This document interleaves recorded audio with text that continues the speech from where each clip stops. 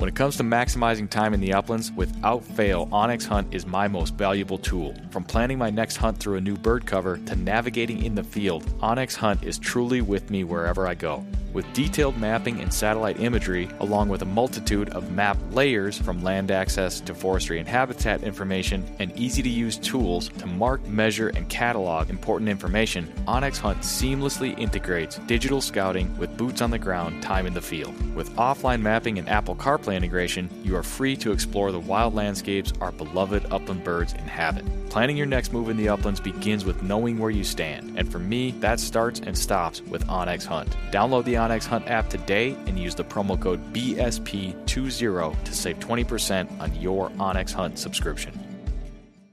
When the miles rack up faster than your flush count, that's when you'll truly appreciate your hunting vest from Final Rise. Built for the uplands and proudly sewn in the USA, the complete lineup of hunting vests from Final Rise, from their all-new Summit XT down to the minimalist Sidekick system, are all built upon the foundational load-bearing waist belt and low-profile shoulder strap system, which allow you to carry all the gear you need and do so comfortably while maintaining your ability to move freely and perform when you need to most. With a complete lineup of accessories and newly released performance field apparel, Final Rise has the gear you need to help you get the most out of every mile and every flush. Final Rise gear is built for the uplands. Get yours today at finalrise.com.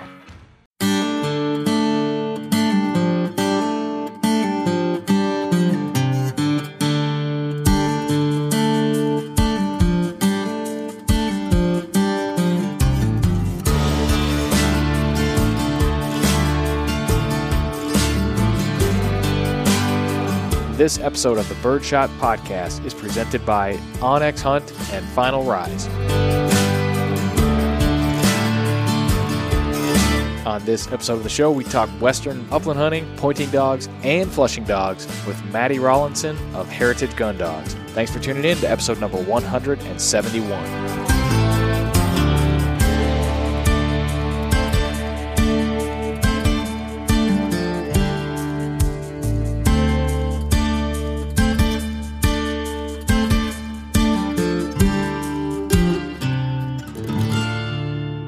All right, welcome to the Birdshot Podcast. Thanks for tuning in, everybody. Great to have you for this episode of the show and our upcoming interview with Maddie Rawlinson of Heritage Gun Dogs. First, thank you, of course, to the Patreon patrons of the Birdshot Podcast. Your continued support is always appreciated. Got an onX Elite subscription out the door last week to our March Patreon giveaway winner. For April, we've got another onX Hunt Elite subscription card, or I've also got a pair of shooting gloves from Final Rise. This is not the first and only giveaway that we will have upcoming this year from Final Rise, but this is the first one. I've got a pair of the shooting gloves that Matt Davis and his team from Final Rise released last year. Matt sent them to me. They are a size medium, and they were just a little bit off for me. I need a different size. So I am making those size medium gloves available to Patreon supporters in our upcoming giveaway. They are a sized item, so this will be a winner's choice of sorts. You can choose the onX Elite subscription card, or if you're interested in the Final Rise shooting gloves, you can check those out at finalrise.com. Look up the field gloves on the website, and they've got a couple paragraphs there about the sizing information. So check that out if a size medium seems like it would be right for you. And I will, of course, remind any and all upcoming Patreon giveaway winners about those gloves until they are taken. But as I mentioned, that won't be the last giveaway from Final Rise. Stay tuned. Might be a little something else coming your way to the Patreon supporters. Maybe a vest. We'll see. But thank you to all those currently supporting and considering that. Starts at $5 a month. We'll get you some Birdshot Podcast can coolers and stickers as a little gift package. And you're eligible for all Patreon monthly giveaways. Patreon.com/Birdshot. All right, don't forget, leave the Birdshot Podcast a rating, a review, subscribe to the show, follow the show, whatever you can do in the podcast app that you're listening to. Little things that go a long way in helping support the Birdshot Podcast and keeping the show coming your way. Every little bit helps, and I thank you for it. And another winner to announce. I forgot to do this on the last episode, actually. This goes back to our Lars Jacob wing shooting episode. We offered up a gun fitting / wing shooting instruction with Lars Jacob for those interested. So this was open to anyone that could conceivably get to Lars's location and meet up with him for shooting instruction. I was pleasantly surprised at the amount of interest we had from folks, given that it was tied to a geographic location. But we had 34 entries in all, and the lucky winner was Dan Colby, Canadian listener of the show, but within striking distance of Lars. So congrats to Dan. He and I were chatting a bit back and forth about the grouse hunting up north of the border, as well as some of the walleye fishing that he and I have done in the great province of Ontario over the years. But thanks to Dan for tuning into the show, and congrats again to him. I will be connecting him and Lars Jacob this week so they can work out that shooting and fitting instruction. Thanks to all those that expressed interest and sent me their feedback and thoughts on the show. That was a really great episode, and I heard from a lot of people that enjoyed it as well. So it was a really cool thing. And thanks again to Lars Jacob for offering to do that in conjunction with us at Upland Gun Company, the Birdshot Podcast. It was a neat giveaway, and I'm really excited for Dan to go spend a little time doing some shotgunning with Lars Jacob. That ought to be fun. And I think that's it for me. We're halfway through April already. I'm looking ahead to a little spring turkey hunting. Towards the end of the month, there is a fundraiser shoot for the Minnesota Sharp-tailed Grouse Association in Minnesota that I am hopeful to attend along with some of my companions at the Upland Gun Company. That should be fun. If anybody out there listening is going to be there, hope to see you there. Hope you're all up, getting out and enjoying some nice spring weather. We got another 5 inches of snow in Duluth last night, April 17th. It definitely wants to melt, but we keep getting more of it. So I keep shoveling, praying for sunshine, and hoping that just maybe one of these times will be the last time I push a shovel across my driveway until, if we're lucky, 8 months from now. I doubt it, but wouldn't that be nice? All right, let's get into it. Today's episode with Matty Rawlinson of formerly OV Wing Shooting, soon to be Heritage Gun Dogs. He talks about it on the episode, so you can check that out. We've got information for Matty in the show notes. Had a very enjoyable conversation with Matty. He's out in California, talked a lot of Western hunting, early season, prairie sharp-tail grouse and hunt hunting. We mixed in a lot of bird dog conversation. Matty has experience training and hunting with both pointing dogs and flushing dogs, so we got into that quite a bit. And I think if those subjects are of interest to you, you will enjoy this episode. So with that said, let's welcome into the conversation and onto the Birdshot Podcast of Heritage Gun Dogs, Matty Rawlinson.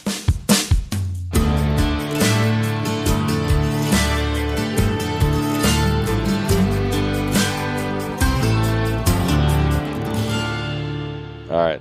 I can see the red light on. We are recording. Matty, welcome to the Birdshot Podcast, man. Thanks for having me on. Yeah, my pleasure. Been looking forward to this. You and I have chatted a couple times over the last couple weeks, and I'm still looking out the window at snow, and I suspect that you being in California, you're not seeing any of that right now, are you, Matty? No, we had yesterday we had approximately 10 inches of wind. It was just absolutely, that's what happens this time of year where I am kind of in the lowland desert or the high desert, sorry, not lowland. But the wind this time of year, the wind seems to just rip. So it's kind of nice. And then all of a sudden it'll be like gusts up to 40 miles an hour and you're holding onto your hat and it's just kind of nasty outside and your eyes are hurting as the sand just pelting you in the face. So, yeah, that's what we're dealing with right now. Excellent. What have you been up to lately? It is springtime. It's kind of dog training season, right? Yeah, it's we're in this sort of transitional period right now where I just came off of a field trial, pretty intense field trial season. We with spaniels, cockers, and springers. Okay. I was fortunate enough to have a nice string of a couple of my own personal dogs and then some client dogs that I was campaigning on behalf of some clients.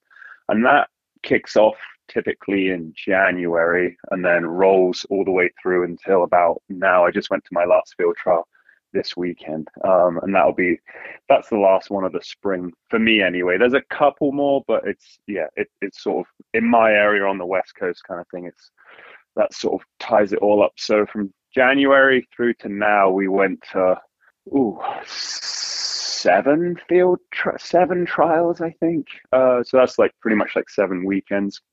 And so, yeah, and that requires a whole sort of different set of training and skills and getting prepared for that stuff. And honestly, now that's over, I think all the dogs and myself can kind of have a sigh of relief, because it's a lot of travel, it's a lot of intense training, and it's just like, oh my God, it's over. So now we're hit another reset button, and we are moving into spring training for all breeds of dogs. All the guys who got young pups this time last year or kind of through the winter at some point, and now kind of they're in that phase where they're looking to getting phone calls, which is great, about I got a 6-month-old dog, trying to get it, doing basic bird gun intro, that kind of thing, or somebody has an older dog that they're wanting to sort of get either Wobroke or steadied up on birds or something of that nature.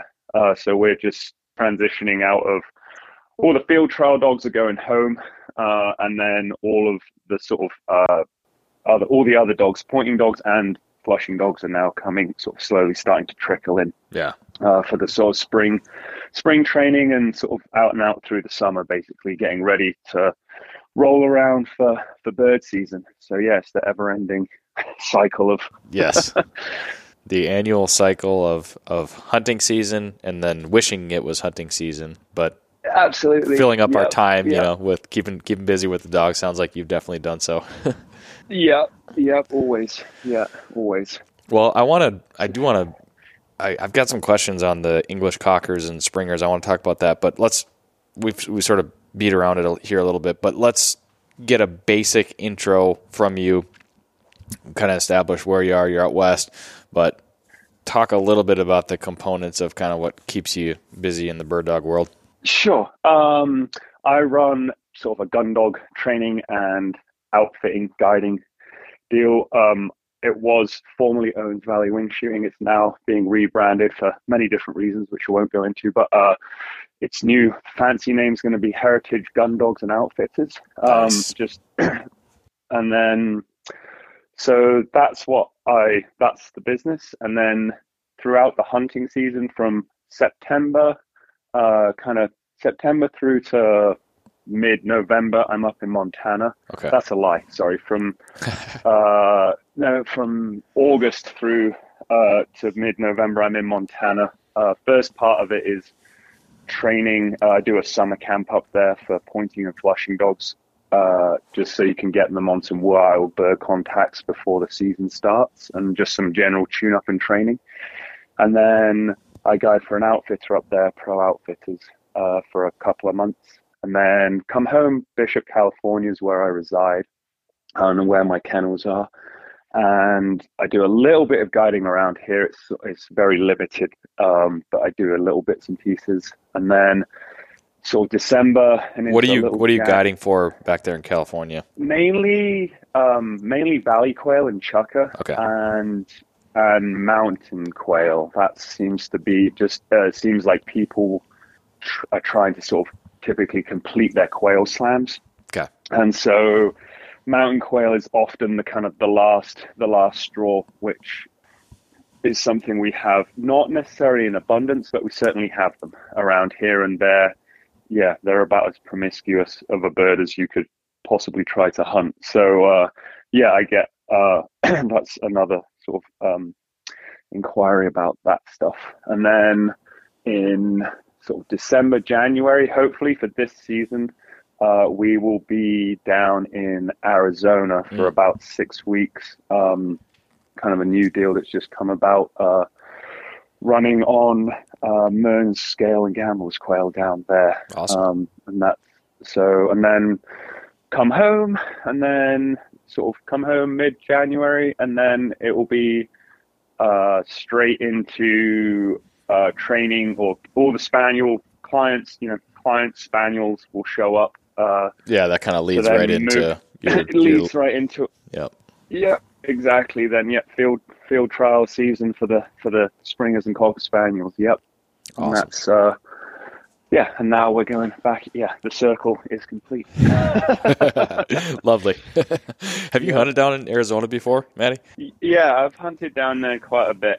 Okay. Yeah, it's a pretty unique place really cool terrain, tough terrain, rugged. It looks, I think most people think, oh, it's nice rolling hills. And then you realize there's sort of rocks the size of baseballs everywhere underneath that grass. So it can be pretty tough on dogs and humans alike. So, but it's stunning country down there. And those birds, the birds down there, I mean, those Mearns quail are really special. And their covey rises are, I mean, staggeringly exciting. They can be, I mean, upwards of 20, 30 birds, can't they? I think more realistically, maybe like a 12 to like a 16 bird covey is typical, but it's how they kind of explode out of there. It's their kind of, they get out of jail free card. The way they kind of try and escape getting predators is by holding ridiculously tight. And then when they go, it's like a flash. You're like, whoa, okay, that there they go, that happened. So yeah, they're magical little birds that I think are they're a lot of fun to hunt. It definitely extremely explosive. When you talk about the scenery, I haven't been down there to hunt. I definitely can picture, the stuff you typically see, sort of like, you might see some hills and canyon-like country, but you see those little oak trees and that beautiful golden grass and the blue sky, and it does look like a nice, enjoyable place to go for a walk. But I'm sure it's the outside looking in, beautiful scenery aspect of it. Yeah, absolutely. Yeah, I think a lot of people may, classically, oh, it's the desert, it's this right flat kind of cactus everywhere, that sort of thing. But there is cactus and stuff, but it's steep, it's hilly, it's rocky and rugged terrain. It's hard. It's surprisingly hard work. I think a lot of people, if they're not used to that sort of struggle, or they get down there and they're kind of like, oh, they had no idea it was sort of going to be as hilly and mountainous as it actually is, which is it's really neat country down there. Yeah, pretty unusual. Definitely on my list to go do at some point. I don't have any plans to do it yet, but obviously, I'd like to do all of the hunts that people talk about. It every place has its own unique nature and aspects of hunting. Of course, we'd all love to go do everything, but it is what it is. We've only got so much time and so much dog power, right? Yeah, absolutely. Yeah, I think that hunt in general is high on a lot of people's lists. Yeah, which I don't blame them, just because it's a beautiful place to be in the depths of winter. Right. Yeah, it's a timing thing too. Yeah. Yeah, and I get asked, sometimes by people, oh, what would be your, kind of, I guess like dream hunt, or I guess that you haven't been on. But ironically, I've done a lot of hunting out west, obviously, just because of being here. But I would say probably the top of my list would actually be going and hunting rough grouse and woodcock out in the Northwoods where you are, because that's something so foreign to me, right. So different that I haven't really experienced. I get to experience a touch of it in Montana, or pretend like it, I guess. Yeah. But as there's some rough and blue grouse up there, which I like to hunt the spaniels on in the kind of early season in September. But it's not. I kind of watch those videos and stuff, and it's nothing quite. It's not like a big thick patch of aspen or whatever. You're just like, oh, it's just different, something completely different. Yeah. I think that plays into, like, the listeners will know I've started making trips out west to hunt the early season prairies, and that, that's just such a stark contrast compared to, the heart of my upland season being in the rough grouse and woodcock woods. And I am just infatuated with that September prairie hunt for many reasons, but it's just so different than, getting to see the dogs run different country and point different birds. And I think that's similar across the board for everybody. Yeah, I think there's nothing that time of year, early September, there's I don't think, in my mind anyway, there's nothing more picturesque than a gorgeous pointing dog clipping through the prairies out there and, establishing a point on a group of sharptail. I feel like that's sort of the epitome of the West that time of year anyway. And that's definitely the reason that draws me to Montana every season, because there's that time of year, there's no place I'd rather be. Yeah. It's just I think that's absolutely stunning up there, and the scenery, the country, and the terrain, and the birds, all of it. Yeah, and the fact that you get to watch these gorgeous pointing dogs move out there and find these birds that are kind of just not really. Once you hunt sharptail a little bit, you can kind of get a feeling for where they might be, but typically it's a giant hillside, and you're like, I don't know, somewhere up there. Yeah, they're just going to be out there loafing around, and that's why you need those, nice sort of bigger running pointing dog, and that's I think that's an interesting deal too. I think people think sharptail are easy, which I disagree with. They're perhaps easy to shoot. They're not maybe the most challenging of birds to shoot, but if you have a dog that in sort of the end of September, October that can get sharptails pointed, you've got yourself a really good dog, I think. It will typically be able to get, I guess that's sort of my acid test, if you like, of a good dog, is if you've got one that can get sharptails pointed later season, typically they go on to then be able to point lots of different, any bird really. If it can handle sharptails late season, it can handle pretty much any bird. And not every dog can do it, or can do it as well.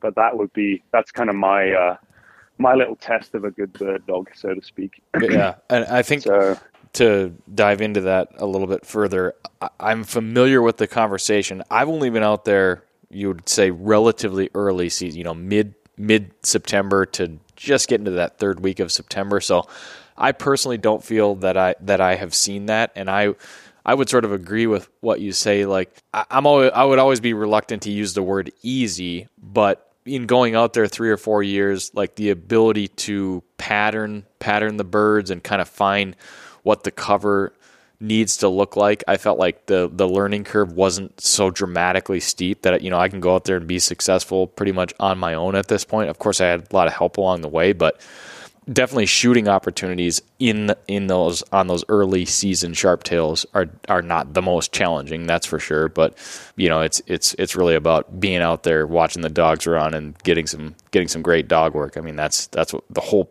thing is exciting in that regard. But I've heard many people talk about the birds. They get more challenging, right? They get more grouped up, and are they just jumpier? So you need a more cautious dog. Yeah, they just get a lot. They get a lot smarter and wiser. Yeah. And that's really the deal. Yeah, and they just get a little more. They get a little less predictable in terms of where they're going to be that time of year, and so the dogs have to almost recalibrate where to look for them. And that's, I think that was a good way to say it. But they just become more challenging. Your dogs have to have really good manners around them, because they get a lot more, they just get a lot flightier. And you can see it sometimes. I mean, you'll pull up and just slam a car door and you're like, oh, there they go. I guess they didn't, and that can happen, especially later on in the year. And they can group up like crazy. Like you'll drive past the field and you're like, oh my God, there's 100 sharptails out there. And you'll never get good luck getting close to them, right? Yeah, absolutely, yeah. So, they just become, for whatever reason, the early season, they're not as challenging, and they definitely, by the end of September, they're definitely they're almost like a different bird. Yeah. In their behaviors and how they react to a dog being near them. And so, a dog just has to have, it has to switch its tactics perhaps. And that's really where you find the sort of, that sets a good pointing dog apart, put it that way. Is there a constant thread, like while the majority of birds perhaps wisen up, if I could say it that way, get more wary, sure. And get more challenging? Like, let's say you want to go out and hunt sharptails every single day from September, through November or whatever. Can your dogs go out and get some pointed every day? I mean, you could find a group and get them pointed. I mean, it's not like you just quit doing it, right? Correct. Yeah, you can absolutely. Yeah, and if you spend, the more time you spend in an area, I would say sharptails in general are kind of a bit more like a big game animal. I've not ever hunted any four-legged creatures, but I know enough people who have, and the way they talk about like, seeing that mule deer they want to get and they pattern it. Oh, it comes, it comes down off this hill every day and it comes and gets a drink here and it wallows here and it feeds in this field over here, that sort of thing. Sharptail early season, they fly massive distances, but typically they're like creatures of habit. Yeah. And so they'll be, it'll be like, okay, at like 4 o'clock most afternoons, they like to be loafing up on this bench. Or early mornings, they like to be down the bottom of this field, just sort of grabbing a drink or feeding on grasshoppers or that sort of thing. And so even so they fly these huge distances, they are sort of a bit easier to pattern like that, kind of like a big game animal. And then so you might find a field and you look at it and you everything you read about sharptails and where they live, this particular piece like ticks all those boxes. And you're like, okay, well, you might walk that field in the morning and not find any birds. I wouldn't necessarily give up on that field. I would then maybe go back in the afternoon and then you might find birds in the afternoon and you go, oh, okay, this is a spot for them in the afternoon, not a morning spot. And, and vice versa. So you can get places like that where you're like, oh, they like this area in the mornings. Okay. Or they like this area for whatever reason, this is an afternoon spot for them, or this is a morning spot for them. That seems to be their sort of, their feeding habits or their, what they like to do. Whether it's Huns up there, from my experience of Huns where kind of I'm based out of, they kind of like live and die in the same square mile, but you have to try and find them in that same square mile. Yeah. They're a lot trickier you can't sort of pattern them the same, as in like, you'll be like, oh, I saw a covey of Huns here. Cool. They're going to be in this area somewhere, but it might take us half the day to find that covey. Yeah. They're just not, they're not as predictable. Sharptail are a little more predictable, I guess. Yeah. Of where they might be or where their habits anyway. Yeah, that the habits component, that definitely, I was reading an article over the weekend. I'm like, I got a stack of magazines, as most people probably do. I'm like way behind, but this is like a Shooting Sportsman magazine from probably a year ago. And there's a guy, former guest of the show, Gerhard Stevenson. Do you know him? He's out west. Is he the guy who has a sheepdog? Yes. Yeah. Yeah. Okay. Yeah. I think our mutual friend Travis. Exactly. That's what I was going to mention. Yeah. He's been on Travis's show. And anyways, Gerhard wrote an article about, he was actually decoying sharptails, and it was like it was a fun article, and like he was just wondering if it would work.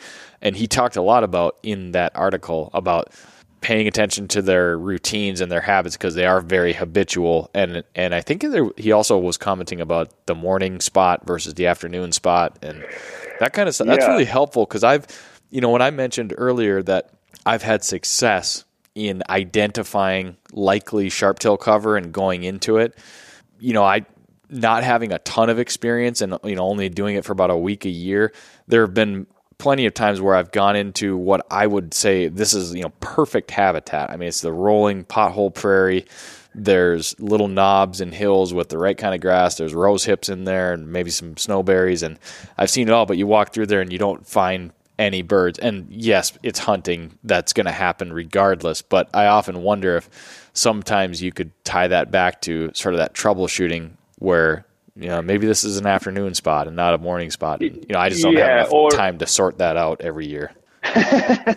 Or it's an early season or a late season spot. Sure. I think if you guys out that way who hunt sharptail a lot could probably tell you or attest to this, that like some areas you look at and it ticks all that, you've read this article and whatever, and you go, and you pull up to a field and you go, okay, this ticks, these are all that, everything lines up, okay. And you go there and you're like, I don't get it. There's no birds here. This doesn't make any sense. This is like, we've walked this field 2 or 3 times now, nothing. Well, you might walk that in early September. Well, it's got a certain type of feed and cover that the birds need for winter, so they're not in there right now. And so in September they might not be there, but come October, you suddenly go back there and you're like, oh my God, there's like a metropolis of birds in here, because it has, all those hoppers, maybe the grasshoppers have slowly died off, or there's been a snowstorm that's come in there, and so that's sometimes we see, or I should say, I see that a little bit too. Is like their pattern, like, oh, it's getting towards the end of September now. They're probably not going to be in these areas anymore. They've probably moved into their kind of more their sort of winter loafing areas rather than their kind of summer areas. So you sort of see that unfolding too. So they're a really cool bird like that. I think they're really neat like that. Huns I find are not like that in terms of the way to pattern them like that. They don't, in my experience anyway. I haven't sort of had that the same. But the Huns, when the weather changes, that's typically when the Huns get a bit more predictable. And you read about the classic Hun cover of like, find the old farmhouse with, with some cut wheat field with a little edge of cover, and you'll find Huns. I mean, I would say like later on in the year, that's pretty hit the nail on the head sort of thing. But earlier season, I mean, I've moved coveys of Huns in the mid, like up in like looking for blue grouse, and I'm just like, what on earth are Huns doing up in the trees? Like, this is crazy.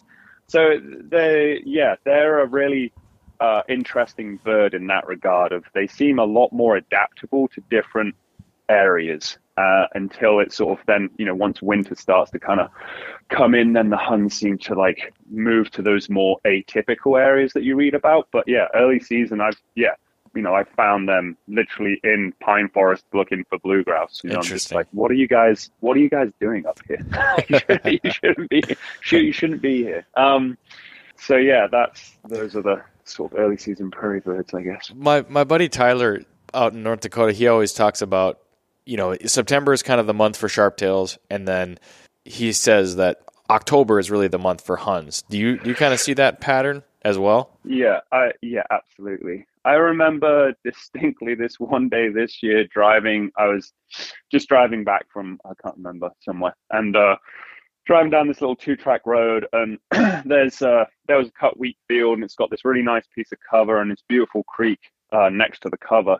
It was about 4 p.m, and there was a storm predicted to roll in, and it just started rolling. That you could tell that day the temperature was dropping. Things were there was a shift in the weather pattern, and I literally saw 3 separate groups of Huns just peel off these hillsides and fly over my truck and put down in this cut wheat, and I was just like, wow, it's happening. It's like, and it was almost like they knew, like, oh, yep, it's now going to be winter. We need to go into these areas.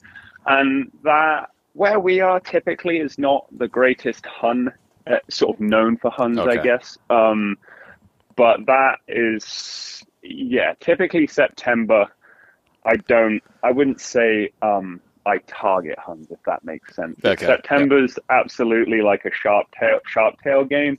And then October is more of a mixed bag kind of situation, I would say. Like, you have a lot more chance of a mixed bag, especially when pheasant season rolls around and you're like, oh, we went for a walk along the creek, and then we kind of went up, and then we kind of walked along this cut wheat field or something, and you come out with a couple of pheasants, some sharp tails that have been loafing in some Russian olives, and a bunch of Huns that were on the edge of the wheat field, and you're just like, oh, that was an amazing walk with 3 different species of bird. That, I would say, is not that uncommon to experience that. But yeah, that would be typically, I would say September is for sharptails, and then October for Huns. That's a pretty good stab at it.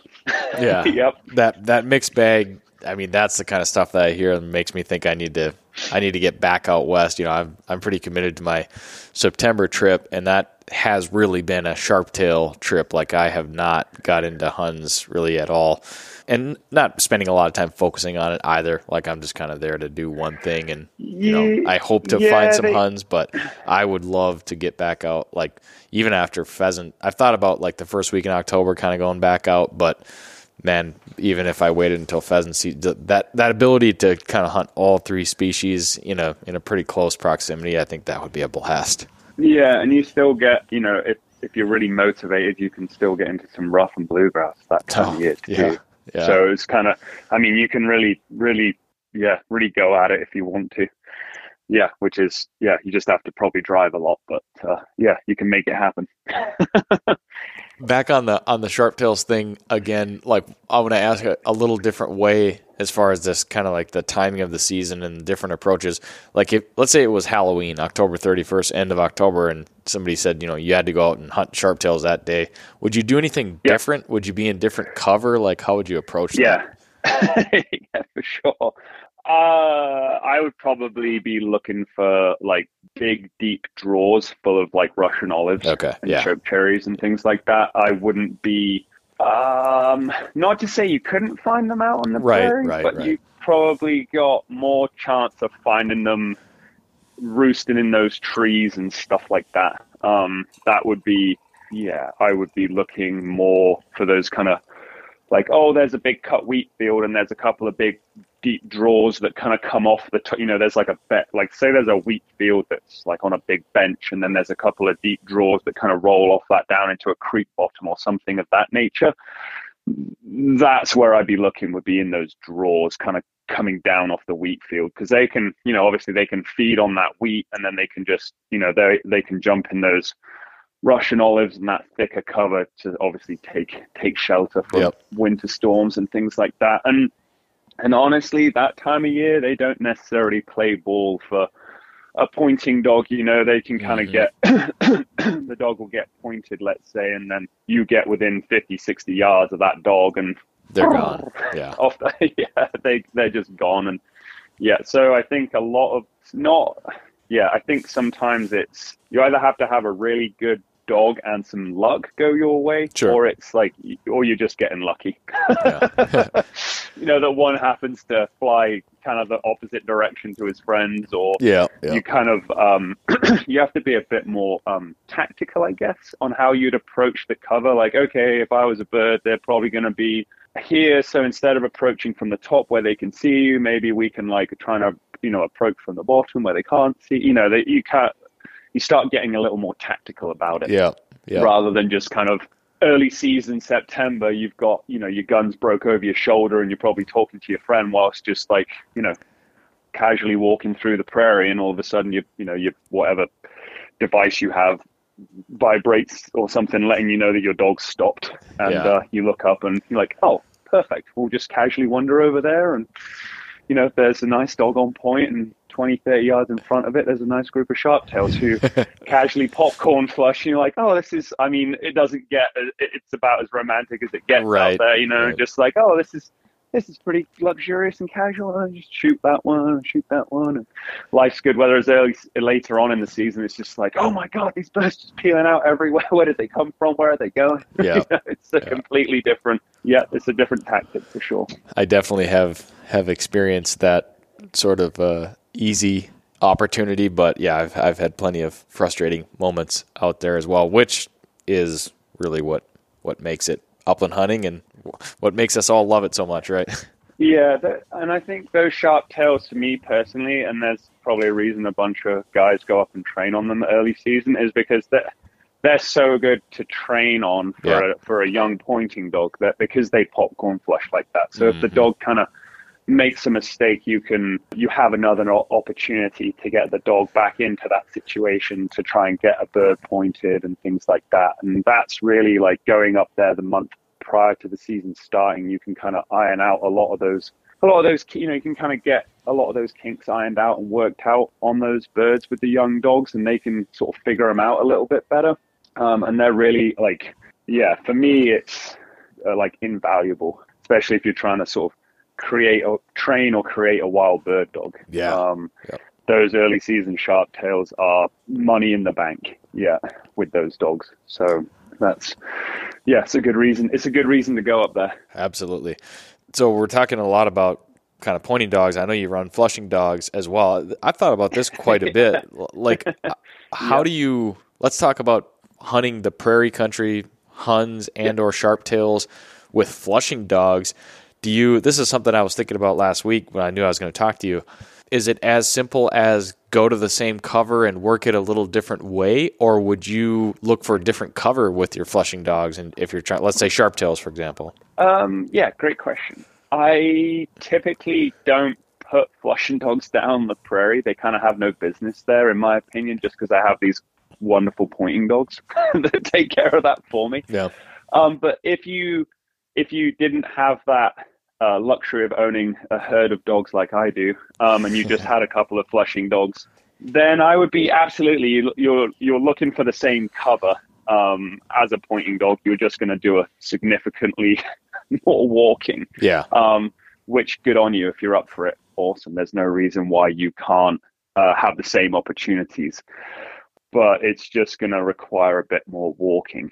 And then, but I would say typically with the flushing dogs and the sharp tail, like up on the prairies in September, I'm actually like on my days off or on an evening, I'll take my flushing dogs up into the woods and run them on blue and rough grouse up there, as opposed to making them walk all the way through the prairies trying to find some sharp tails.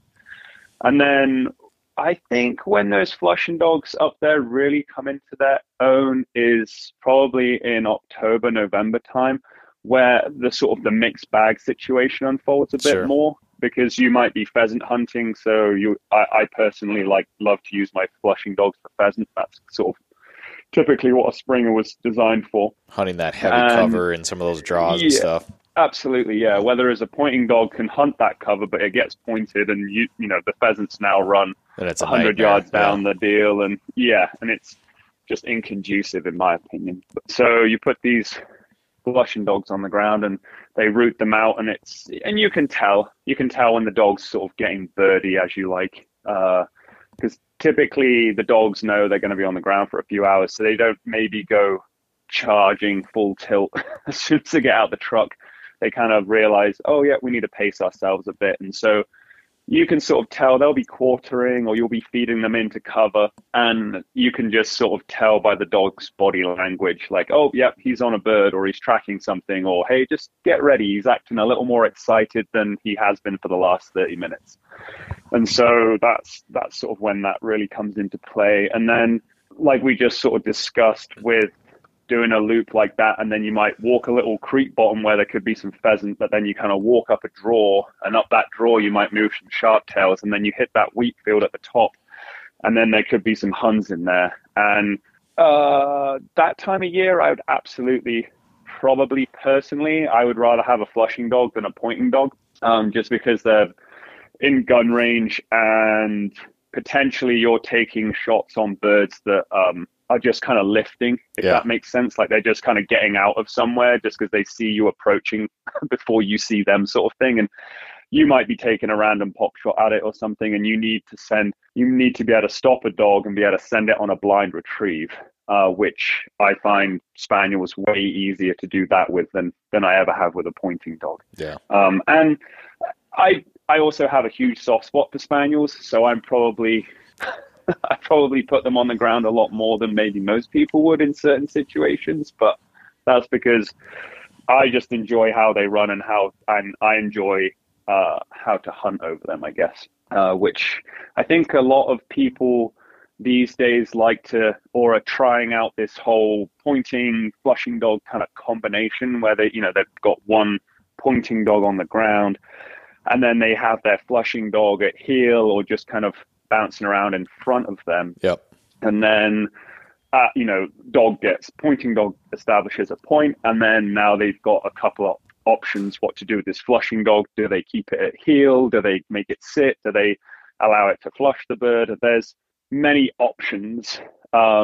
People will obviously have their own opinions of it. I have kind of mine. Yep. I used to think it was really cool until I started to realize, okay, there's a dog on point, and I've spent all summer long trying to keep this dog nice and broke, like a nice broke pointing dog. And now there's this little tiny dog that gets to bounce around in front of it and flush birds. And then there's this competition starts to happen. And I saw it happen one season. I was like, oh, wow, I've undone like months of work in literally a couple of weeks. Perfect. So I was like, and also then what happens is the pointing dog starts to get kind of, ultimately he starts to move and break point because there's this other dog pressuring, and he's like, how come I have to stand here when this little guy gets, or this little dog gets to bounce around in front of me? And so there's a competition unfolds there. And then also typically flushing dogs, especially cockers, will see, because they're just wicked smart, they'll see a pointing dog out there 200 or 300 yards away, and dogs learn by association. Yeah. And that little cocker goes, oh, I know exactly what that dog stopped there for. I bet you there's a bird over there. and just beelines it to it. And, there's somebody, you got somebody screaming across the prairie, no, come back here, and all the, birds, birds fly everywhere.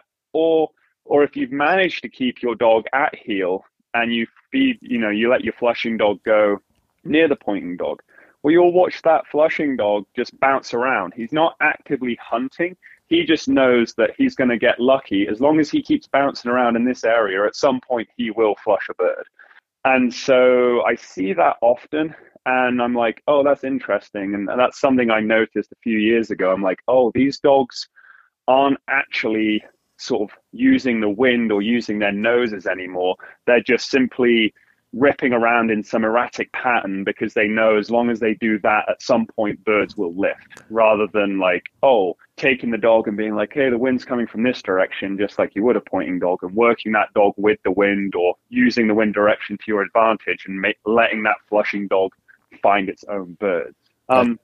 The dogs are they're too smart for their own good in that, they're taking the path of least resistance, and they're figuring out a different way to do it, and it comes back to this idea that we want, before our dogs start hunting in braces and doing all this other, a dog has to learn how to be a hunter itself as an individual. Absolutely. Ideally, right? And then you can talk about this other stuff, but yeah. Yeah, and so that's like a great point to make is, yes, I still hunt flushing dogs and pointing dogs together. Yeah. I've just sort of adapted and developed my own sort of ways of thinking about it a little differently. And so now if I do decide to do that, it's normally with an older pointing dog who's had a bunch of seasons hunted over it, and hopefully it's for the most part it's nice and broken. It knows it has manners around birds. And then I have a flushing dog that is seasoned also, that is made, the flushing dog itself has manners, as in it is steady to wing, and like it's steady to the flush. When it flushes, it sits, and it has manners also. And that way you haven't got this combination of like, oh, here's a young pointing dog and a steady older flushing dog, or vice versa. And it can I see more problems being created by that. So I don't discourage people from wanting to do that, because when it all comes together, it's fantastic, and it does work really well. But I wouldn't recommend doing that like off the get-go, if that makes sense. It would be like, hey, let that pointing dog have 2 or 3 years under its belt. Let that flushing dog also just hunt it separately for 2 or 3 years. And then later on in their life stages, then you can marry the two together, and you end up with something that can be really special. Yeah. Or something that's used in the right, like, back in California would be a good example. It's like, okay, I'm going to hunt valley quail who almost have no manners. They'll wild flush on a dog. They will work really nicely for a pointing dog. They'll run. They'll do all sorts of weird, wonderful things. And me personally, I found that it is an advantage to have a pointing and flushing dog on the ground, seasoned dogs, because you can have that dog on point in some thick sagebrush, and you're like, well, if I walk in there, these birds are just going to run around on the ground and escape. Flush out the other side. Yeah. Or you can just stand there and be like, all right, get ready, and send in the cocker, and it goes berserk in there, and it makes the birds flush instead of run, and then you actually get shooting opportunities. Yeah. So it has its advantages when it's used in the correct manner, or not the correct manner, or I guess, in my mind, the correct manner. Yeah. I should say everybody's obviously entitled to do their own thing with their own dogs, but that's just how I have success with it. If I was going, sometimes I'll bring 1 or 2 of my older cockers with me chukka hunting, and that's purely, honestly, for just like retrieves. Like oh, I'm going into this place where it's really like there's some big, deep canyons and, oh, we're going to wingtip a bird. And frankly, I don't feel like going 300 yards down, down and up and across where I can, it's a test of a good spaniel to give it a blind or a solid mark and watch it go and make a big, huge retrieve like that. That's where I would use those in, say, a chukka hunting situation. Yeah. But that's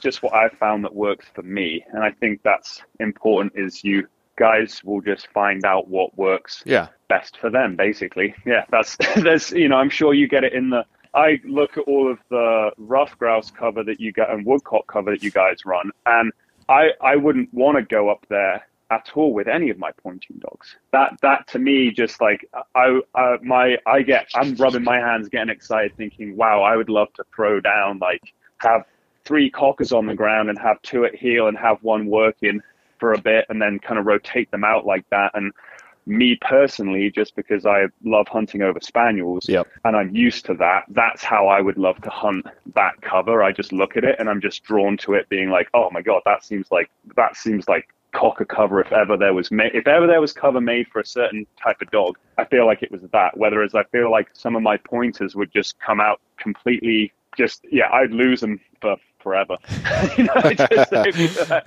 be like, well, there was no need for you to run 300 yards in there, and now we'll probably won't see you for another 2 or 3 days. Dog gets on the other side of the swamp, and then things get interesting.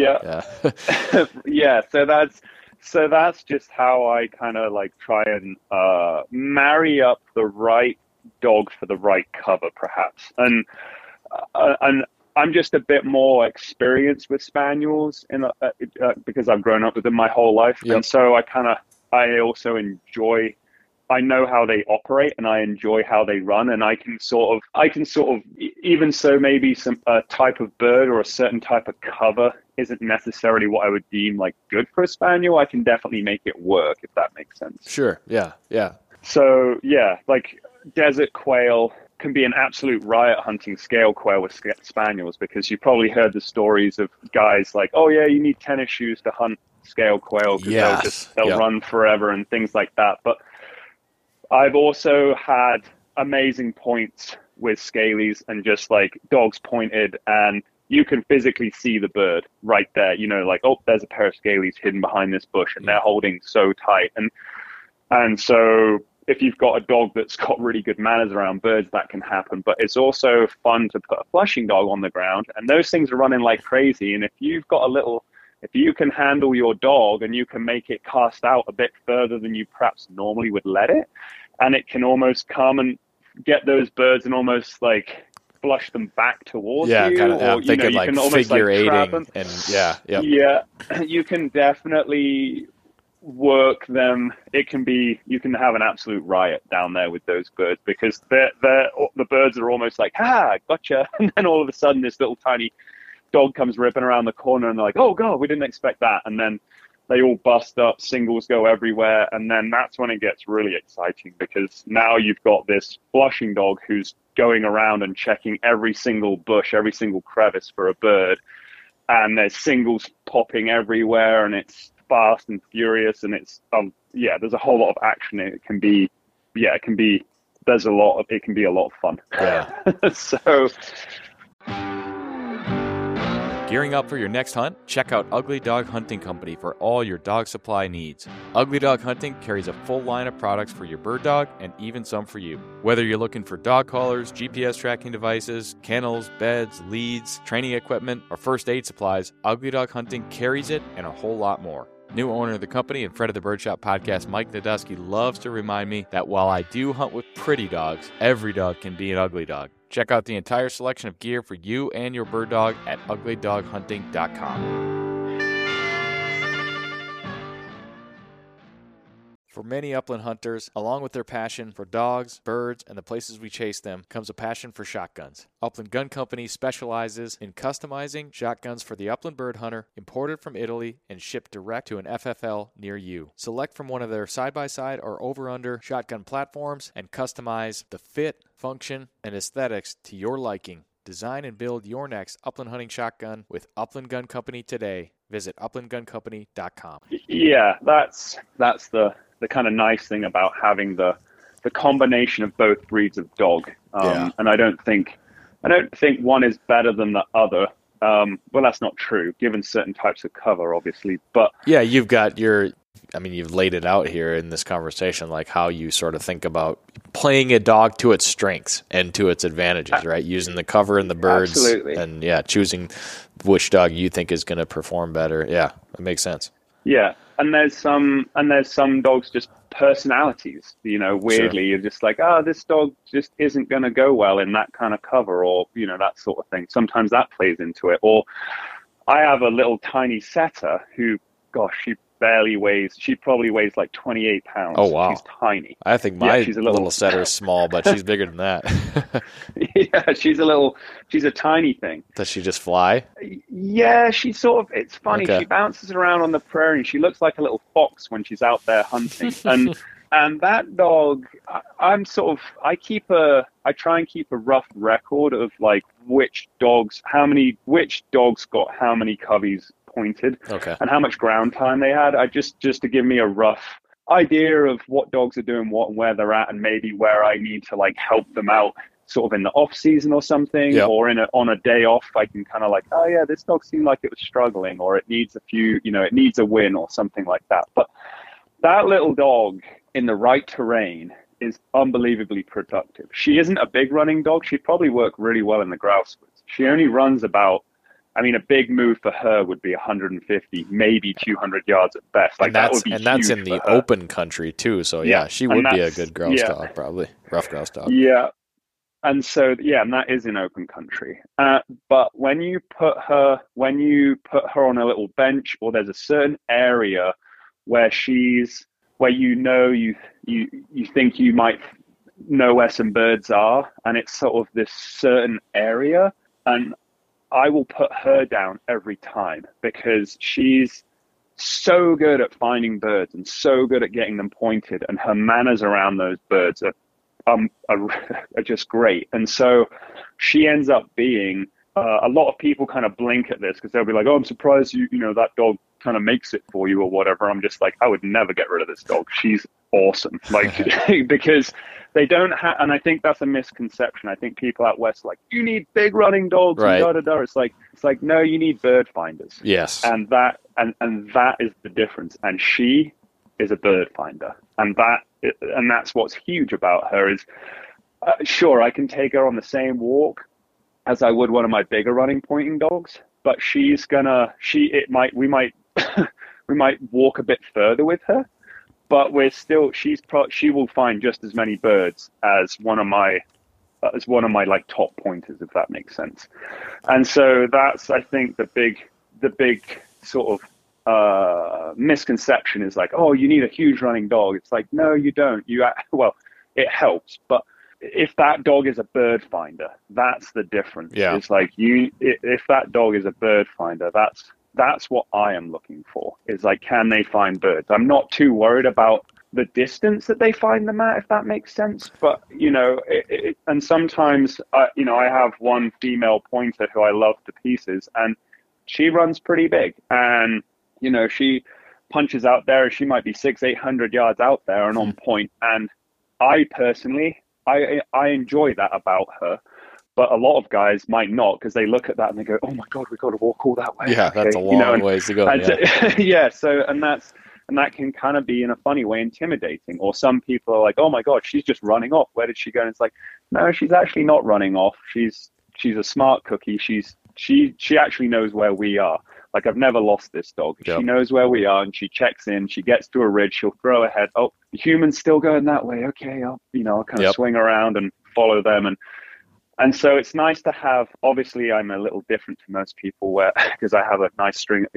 I'm fortunate enough to have a big string of dogs that I can have different dogs doing different things. But I think that's really the takeaway from it is it's really important to have bird finding dogs. They don't necessarily have to be big running dogs, but they have to be bird finders. And they also have to have great manners and character around wild birds. Yeah. Well, especially the dog at 600 yards, that dog better be better be waiting for you to get there. And not, can you imagine if you had a dog out there at 600 yards on point, you walk 590 yards, and then the last 10 yards the dog moves in? I mean, if she stands there for 20 minutes for you to get there, she's probably not moving when you do get there. But that's the importance of manners, right? Absolutely, yeah. Or you get there and there's no birds there. Or there's like a rabbit gets out, or there's what are you doing? And then they break point and they go and dig up a mouse hole. You're like, okay, we back to the drawing board. That can get frustrating real fast. Yeah, absolutely, yeah. But that's stuff that young dogs do all the time. Yes. That's a young dog thing, and that's okay. We can allow them to do that stuff. But sort of bringing it back to flushing dogs a little bit, I think a lot of people have this idea that they just bounce around and, they bounce around and they just like, oh, I just stumbled across a bird. If that's when you go to a field trial with these guys, you will realize very quickly that it's all about the wind and how those dogs run the wind and how you set them up to make these finds. And you can watch a little cocker just hit the wind perfectly, smell that bird from like anywhere from like 30 to 50 yards away, and just on a straight line it straight into the bird. Yeah.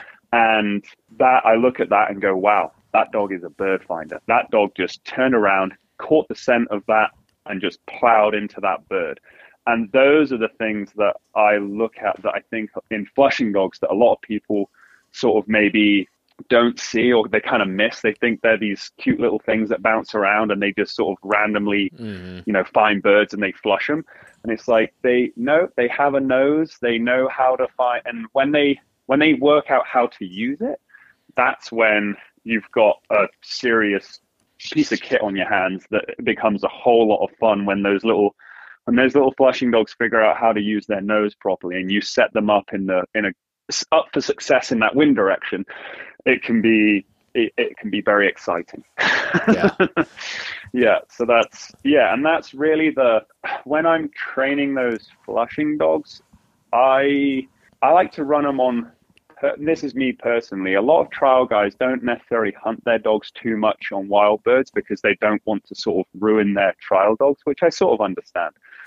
I run my dogs a lot on wild birds, and they have the same rules apply to them, whether they're a field trial or not. If you produce a bird, hopefully you sit and you're steady on your bird. And if you are, I'll attempt to try and shoot it for you. And if you're not, I simply won't. And that way they become bird finders, and they learn how to find birds, and they check every single crevice and every single thing, and they create their own patterns. And that's just something that I found that works for me. So during the hunting season, I'll hunt the heck out of my fancy trial dogs. And then in January, we do a very specific training scenarios to set them up in a field trial, because obviously they're trying to simulate hunting, but there's also some random other rules that apply in a field trial that they have to abide by.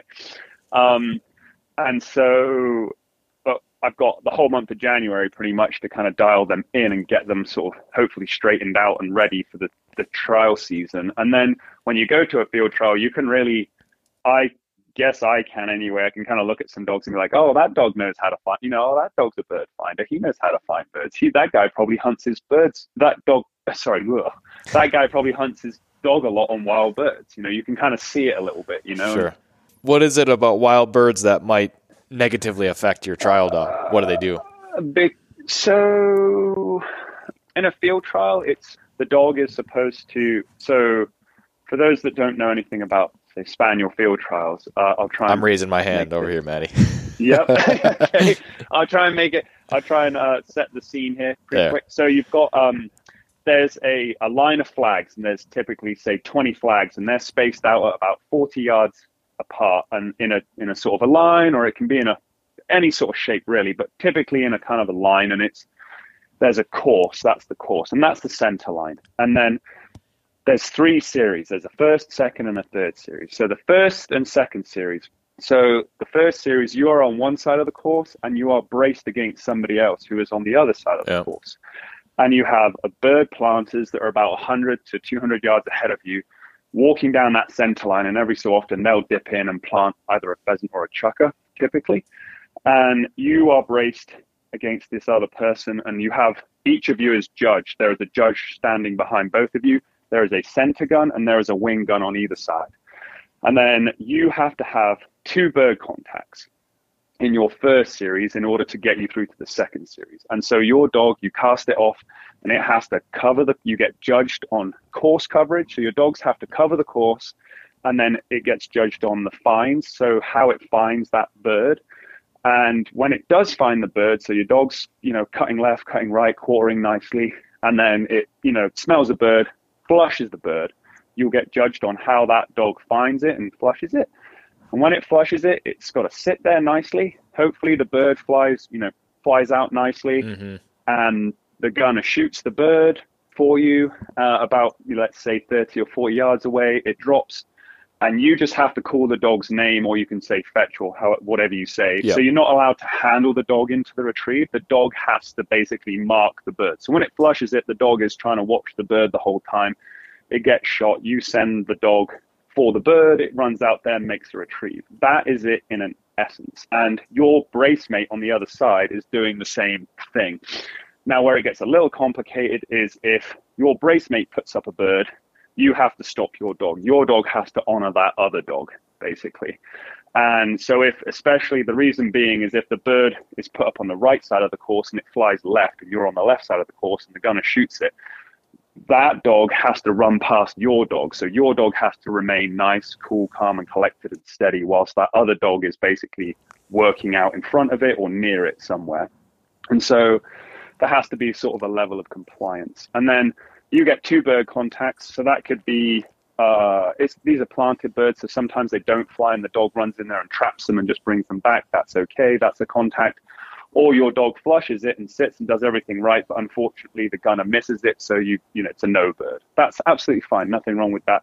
You get to call your dog in and the judge says, okay, we'll see you on the other side. And then you run under the other judge and the same thing happens, you get 2 contacts. And then after the first and second series, the judges have a little powwow and they decide which dogs they really enjoyed running. And then they bring you back to the third series, which is like the finals, and you're not braced against anybody else, but both judges are watching you and they're kind of deciding if you're what they like or dislike about your dog compared to the other dog. So they're really watching every move that dog makes and how it makes it. And you get 2 bird contacts there, and then and then sort of the placements are decided off of that. But so it's simulating hunting, but in a field trial versus wild birds is, in a field trial, it's sort of like there's a course, and sometimes you might be in an area of a course where in a hunting situation, you would never find a bird there, if you know what I mean. Like you'd walk up and you'd be like, oh, a pheasant or a chukar would never live out here in this area, but they exist.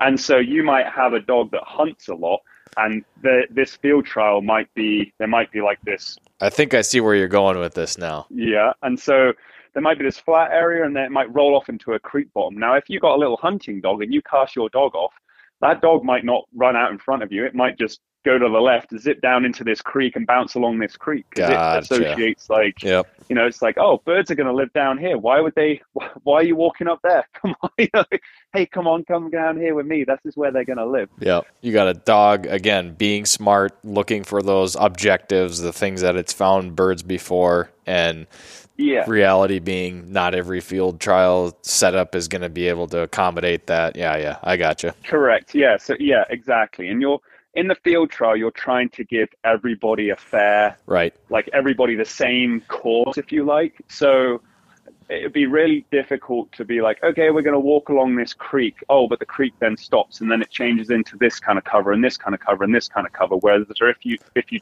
take that course and you just put it out in a nice sort of field with nice tall grass, it's like the same playing field for everyone, if that sort of makes sense. Yep. And it's not always the case, but that would be just an easy way to try and explain it. But the thing with wild birds is you've got a pheasant, for instance. Well, that pheasant's going to run 300 yards. That pheasant's going to do wild flush on you. It's going to do all these weird things, which don't really typically happen necessarily in a field trial. And so or you could hit like I'm sure everybody's been pheasant hunting and they hit the honey hole, you know, and they they go in there and all of a sudden it's like a Roman candle of pheasants and they just come pouring out of these ditches. And that is a lot of stimulation for a dog. There's no two questions about, you know, that's like, oh my God, there's like, you know, 20 birds just came peeling out of these cattails. Wow. That's a lot of stimulation. Whereas in a field trial, that would never happen. And so there's just a lot of differences. Or it's that classic example where this season, like I have a little cocker he's kind of an older dog now, and I've hunted him a lot on wild birds. But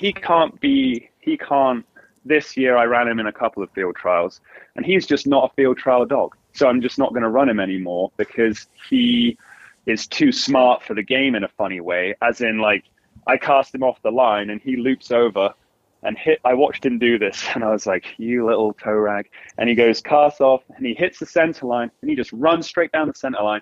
And he smells where that bird planter went in, and then he just goes in where the bird planter went in, and then produces the bird. And he's just stood there looking at me like, "Hey, found it!" You know, he just like, "Yeah, that's, you know, okay, little buddy, that's not really what we were supposed to do out here. Nice try." And so that obviously doesn't look good, but that's just like it's just a really smart dog. Yeah. And he also doesn't look. He also, when he hunts, he doesn't have. He's a great hunting dog, but he doesn't have this class and style and flow and flair that some of those field trial dogs have, which are absolutely stunning to watch. He's kind of just like, you know, he's kind of just ambling through the countryside sort of thing. And he's just, he's not very classy necessarily, but he certainly knows how to find birds. So not every dog is a field trial dog. Not every dog is a hunting dog, if that makes sense. Yeah. Like that's why and you just, fortunately or unfortunately, that's just the nature of it. And I guess, that's just how it is. And you can create little monsters by hunting them on a lot of wild birds. And you know as well as I do, I'm sure we've all been there. I know I have myself. Maybe you haven't been out for a bit, or you've been frustrated because you've seen this dog that you have just knock and chase birds. Oh, it's doing it all the time. Or something. And then eventually, you know, just a random bird gets up and you're like, ooh, I'll take that. And you shoot it. Well, in a field trial situation, you just wouldn't want to do that for a dog because you're rewarding it unnecessarily. So like you could be hunting pheasant, and these pheasant are just getting up wild, for instance, and you're like, oh, sweet, this one's coming my way. Bang, and you shoot it. And that might not be, if you're trying to have a field trial quality dog that possesses certain manners, that might not be conducive for the dog, if that makes sense. So you might have self-control, but your friend that you decided to bring along is just like, oh, there's birds everywhere. This is great. Bang, bang, bang, bang. You're like, no, don't shoot. You know, I don't want the dog wasn't steady, or the dog didn't behave in this certain manner, whether it's and that's pointing dogs and flushing dogs. You know, there's absolutely instances where you got to be careful when you're shooting and rewarding exhibited behaviors and stuff. It's a real fine line that of when it's acceptable and not acceptable, and I think it takes a lot of time and skill to sort of decide that. And in some cases, like, we really need to try and reward this dog. We have to, like, you have to make this shot, which weirdly is a pressure that some people don't actually experience. Sometimes you're like, oh, I need, like, it needs this one, you know, like I better get it. And so that, I think that's a good point, and I think that was one of the more nuanced things, that it was one of the more challenging things for me to understand as I got my pointing dogs and was, you know, learning how to develop them and when to reward them and when to not. And I've talked about this a bunch on this show. Like, really at the beginning, I was just worried about, you know, shooting anything not pointed for fear of, you know, creating a monster out of my pointing dog. And, you know, now looking back, like, there are times where, you know, I just have a much better sense of what my dogs are doing and the cooperation level and, you know, what birds I can and can't shoot. And that's, man, I don't know, like, other than having a good mentor and somebody to point that stuff out to you, it takes time, and it takes reading your dogs and knowing that. But that is, like you said, it's a fine line. And it's one of the more nuanced things with developing bird dogs, I think. I think that's honestly why a lot of guys end up sending dogs to trainers. Yeah. Or that's certainly why I have a lot of my, honestly, my clients, because speaking from experience,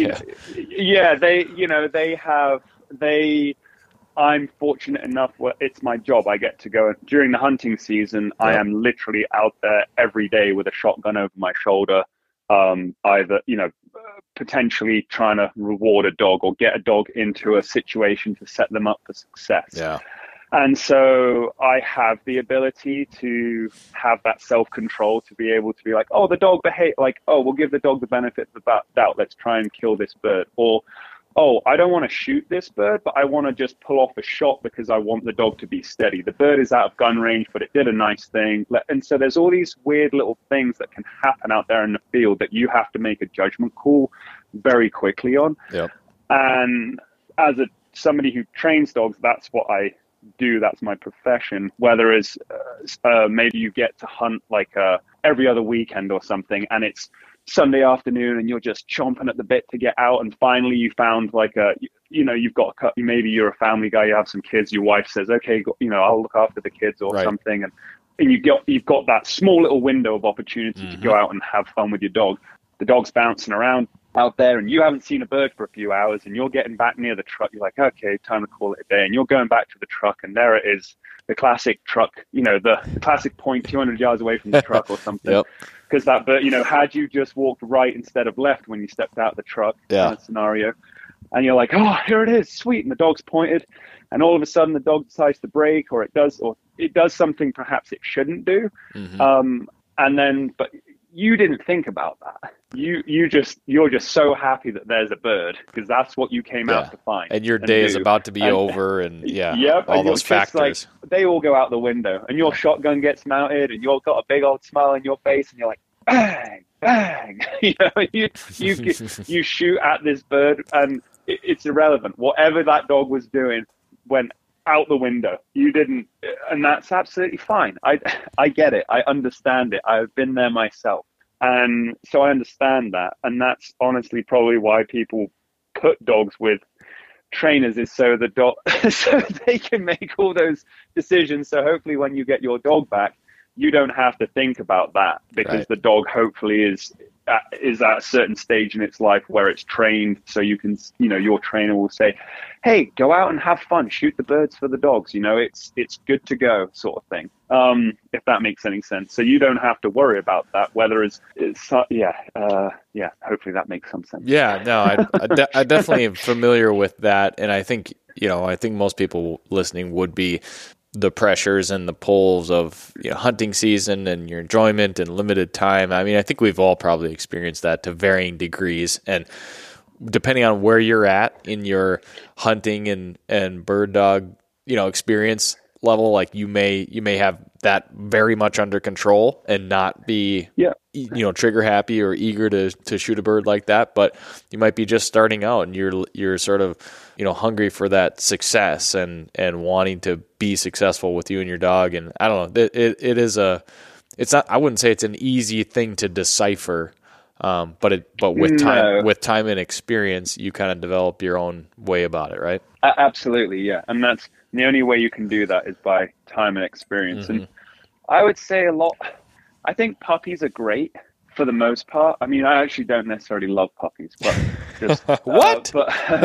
I know. Yeah, I have them all the time. Ironically, it seems like every other month a puppy arrives at the kennel, which is great. But I'm just like, okay. But I think for that reason, people, and this is just my opinion, obviously, which doesn't really count for much, especially if you ask my wife. But is if you're getting into upland hunting and there's a million different choices on bird dogs out there, and you're like, oh, I don't know which one to get. Like, oh, my friend has a GSP, so I think I'll get a GSP, and he got it from this breeder, so I'll get it from that breeder. And you're thinking to yourself, this dog is going to be exactly the same as my friend's dog. And then you get that dog and you go, oh, it doesn't do this like my friend's dog. It doesn't do that like my friend's dog. And those dogs are all like humans. They're all weird and wonderful, and they have their own personalities and quirks, and they're all individual. And so typically when a client phones up and they're phoning up because they're curious about these little flushing dogs, which I kind of love. Yeah. But I always recommend, I'm like, hey, if you're kind of getting into this, buy a started dog. Somebody's already done that. A lot of, typically from a financial point of view, it might be kind of a lot of money initially to invest in a dog. Yeah. If you look at it, what the training it's had on it and all the rest of it, it's actually cheaper. And all of the major pitfalls that have been avoided, you know, so you, the amateur handler, don't have to avoid those pitfalls. Yeah, absolutely. And you can pick out the flavor of dog you want. You can pick out the color. You can pick out this, you know, it's like some guy phones me up. I want an white and orange setter. And I'm like, fantastic. I don't have any, but I do know somebody who does. Yeah. Like, give this guy a call. And, you know, or you can, you know, I really want a jet black Cocker Spaniel. Great. I've got one or two. You know, there's the nice thing about getting a started dog is if you have, because I don't really care about what color they are. I care about more what's between the ears. But I don't discredit people who want a certain color or certain it's very common sex of dog or what, and I think that's great, whatever you're into.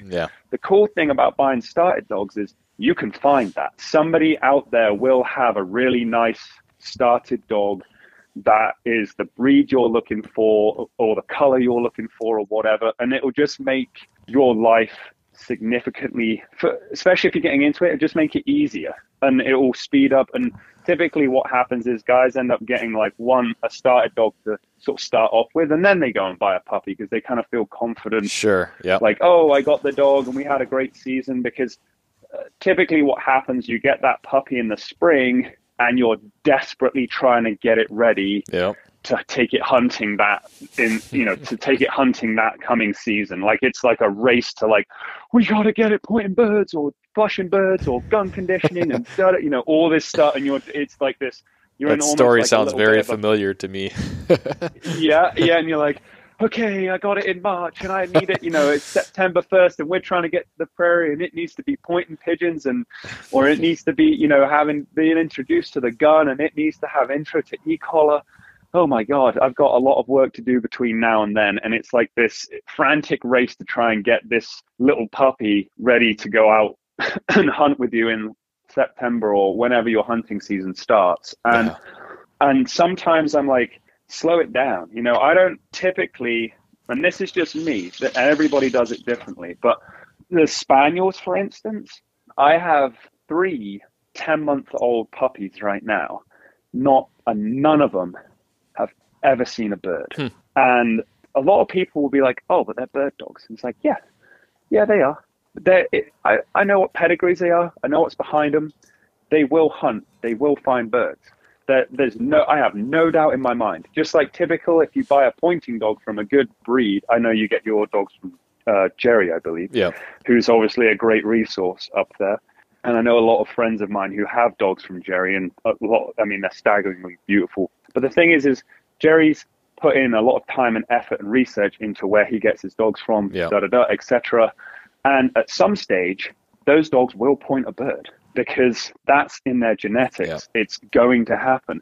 Some dogs point birds at fresh, straight out of the box. Like right now, I have 2 setters puppies. One of them's older, one of them's younger. But the older one, she's nearly a year old now, and she's still not pointed a bird. Am I worried? No. She's going to go up to the prairie. She's done with pigeons. Like, she hasn't even pointed a pigeon, really. But it doesn't worry me at all because I know what's behind her. She'll go to the prairies, and I bet you she'll be pointing birds up there. She's going to run. She's going to make a lot of mistakes, and she's going to knock and chase an awful lot of birds. But eventually, she will point a bird. I know it. I've got a young guy who's 5-6 months old right now. First bird I put out for him, pointed it straight away. Second bird, same deal, pointed it straight away. Third bird, pointed it straight away. No question at all. Just ran along, smelt the bird, and went whack. And I'm like, all right, little man, that's pretty cool. And so they all develop at different stages. And you know that. You're confident. So, again, the point being there is you're not worried about it, but the person with their first dog is probably going to be riding an emotional roller coaster, you know, whether the dog points or doesn't point. Yeah. Yes, and then or the same with the spaniels. Like I have this really wonderful lady. Her name's Paige. She'll probably kill me for mentioning her, but I could always cut that out. yeah, it's all right. She'd probably be fine with it. But so we both have cocker spaniels. I got her. We both have a little spaniel, cocker spaniels out of the same litter. She has one. I have one, and she's new to bird dogs. And I said, Paige, this is a great litter. I think you should get one. You know, she was looking for a puppy, and I was like, this is a good one. Yeah. Get this one. So she gets this one. And probably once a week, she's texting me, messaging me, sending me videos. The dog's doing this. The dog's doing that. Am I doing it right? She's so worried about making mistakes with the puppy and making those wrong things or doing the wrong things. And I had a conversation with her last night and for a while, and I just said, hey, you're doing a great job. Yeah. Like what you're so focused on trying to do the right thing. That's brilliant. A lot of people won't be as diligent as you are. Right. And that can be really important to tell somebody because, and basically what I told her, I was like, she was doing some treat training, some other bits and pieces. And I'm like, the dog's bored. Stop treat training and start doing these, just almost take it back a step and just do some retrieving stuff, and you'll notice the focus of that dog will change. And she sent me a message this morning. She's like, oh my God, amazing. It did this, this, and this. And I'm like, yeah. Thing with Cocker Spaniels, I always tell people is you've got to figure out 10 different ways to do the same one thing. And that's the difference between a Cocker and a Springer. You can throw a tennis ball for a Springer in the same place 10 times and it'll run out and back, out and back, out and back, no problem. Cocker Spaniel, after the third time, it's like, oh, this is boring. Like, oh, I don't really want to do this anymore. And so you have to figure out how to do 10 different things, the same thing, 10 different ways. Gotcha. So you have to outsmart them because they're really curious and they're funky little creatures. And they're all weird and wonderful in their own ways. But the point of me these 3 10-month-old puppies that I have that have never seen a bird, they're all introduced to the gun. And I can shoot a bumper for them, no problem, and they'll mark beautifully. They'll go out there. They can hunt. They'll hunt really hard for tennis balls. So I've already simulated hunting. It just isn't a bird because I don't need a bird, if that makes any sense. So they already know how to find things and use their nose because I've mimicked that in training with tennis balls and bumpers and things like that. So, and I might not even give them a pigeon. So to speak. We might just go straight up to the prairie and I might be like, oh, I just saw some sharptails fly across the road and put down in the corner of that field. Oh, that's perfect. I'm just going to grab these little cocker puppies and just let them zip around out there and have a good old time knocking and chasing and flushing some birds. And that might be their first intro to birds. Oh. And I have no doubt in my mind that these dogs aren't going to become bird dogs, if that makes sense. Even so that at this stage in their life, they haven't seen a bird. And I think that's the huge difference between flushing dogs and pointing dogs for me anyway, is flushing dog at 8 weeks old, I'm like, here's a pigeon or, like you're doing bird intro and things like that a lot earlier. Yeah. Whereas a flushing dog for me, personally, I like to put all of the control, I guess, for a lack of a better word, the control and everything and the behavior and the pattern and all the whistle commands I want it to do and all that kind of good stuff. I want it to do all of that first, just with tennis balls and bumpers, so I have their attention. Because if you give those little dogs birds too early, it can make them crazy and obsessed with birds only. And they're only going to want to really do bird stuff. And they don't care about a tennis ball or a bumper, which means in the off season, or if you're kind of trying to do some advanced training with them, it makes that really, really difficult.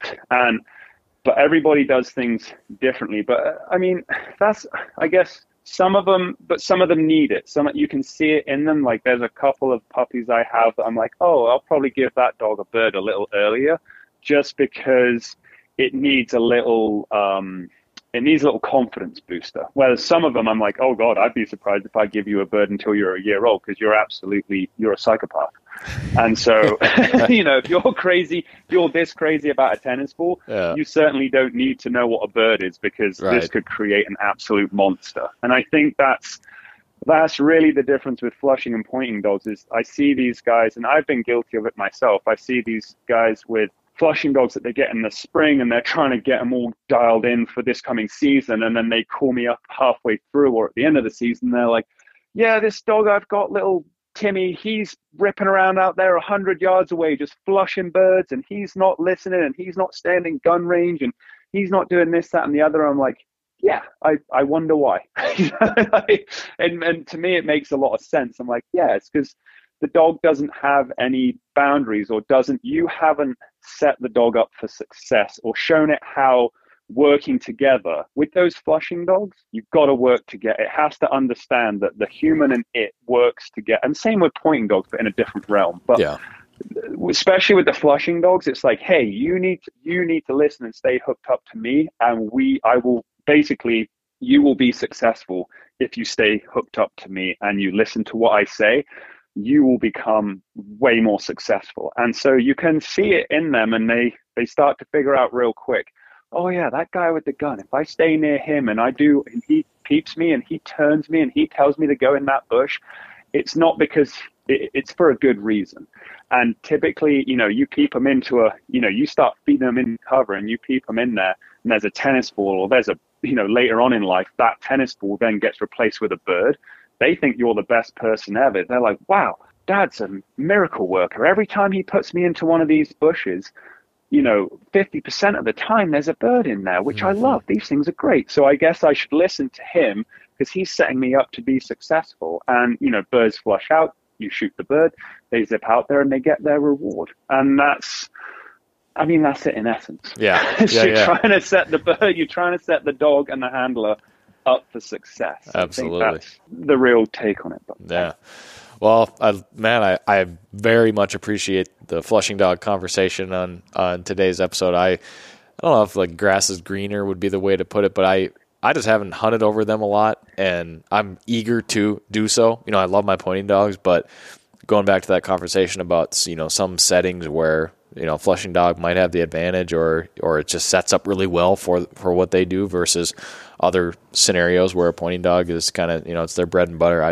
I'm eager to do more hunting over flushing dogs, and you got me excited about it. The grass isn't greener; it's just a different type of grass, and it's whether you like that, and it's whether you like that.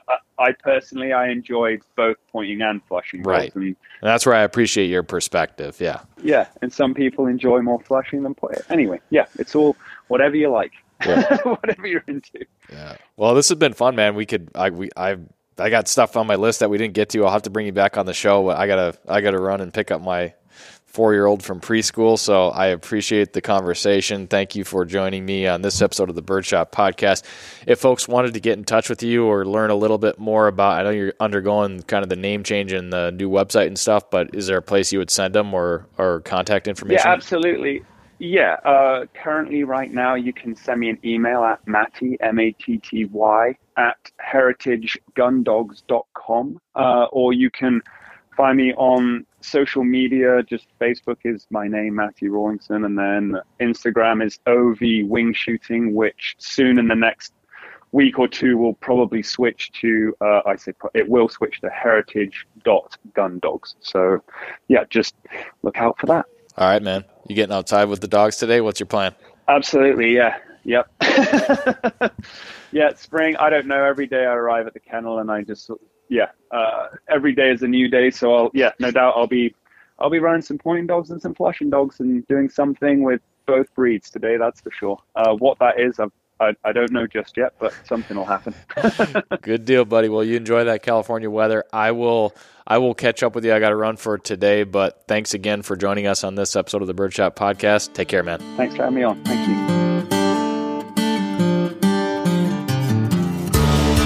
Thanks for tuning in, everybody. That does it for this episode of the Birdshot Podcast presented by Onyx Hunt and Final Rise. Don't forget to rate, review, subscribe, like, and share, and we'll catch you on the next episode of the Birdshot Podcast.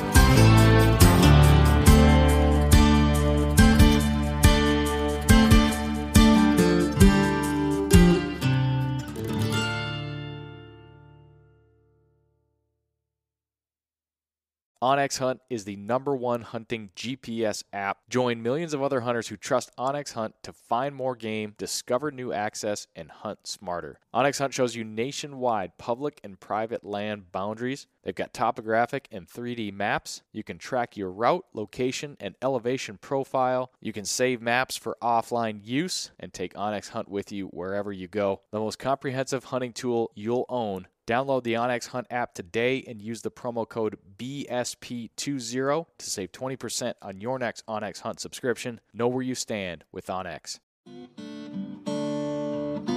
Hey everyone, this is Nick from the Gundog It Yourself podcast. If you enjoyed this show, then you might want to check out my show as well.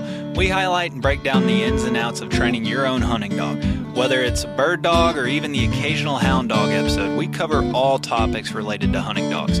Check out Gundog It Yourself on any podcast streaming platform and hit the subscribe button to be sure not to miss any future episodes.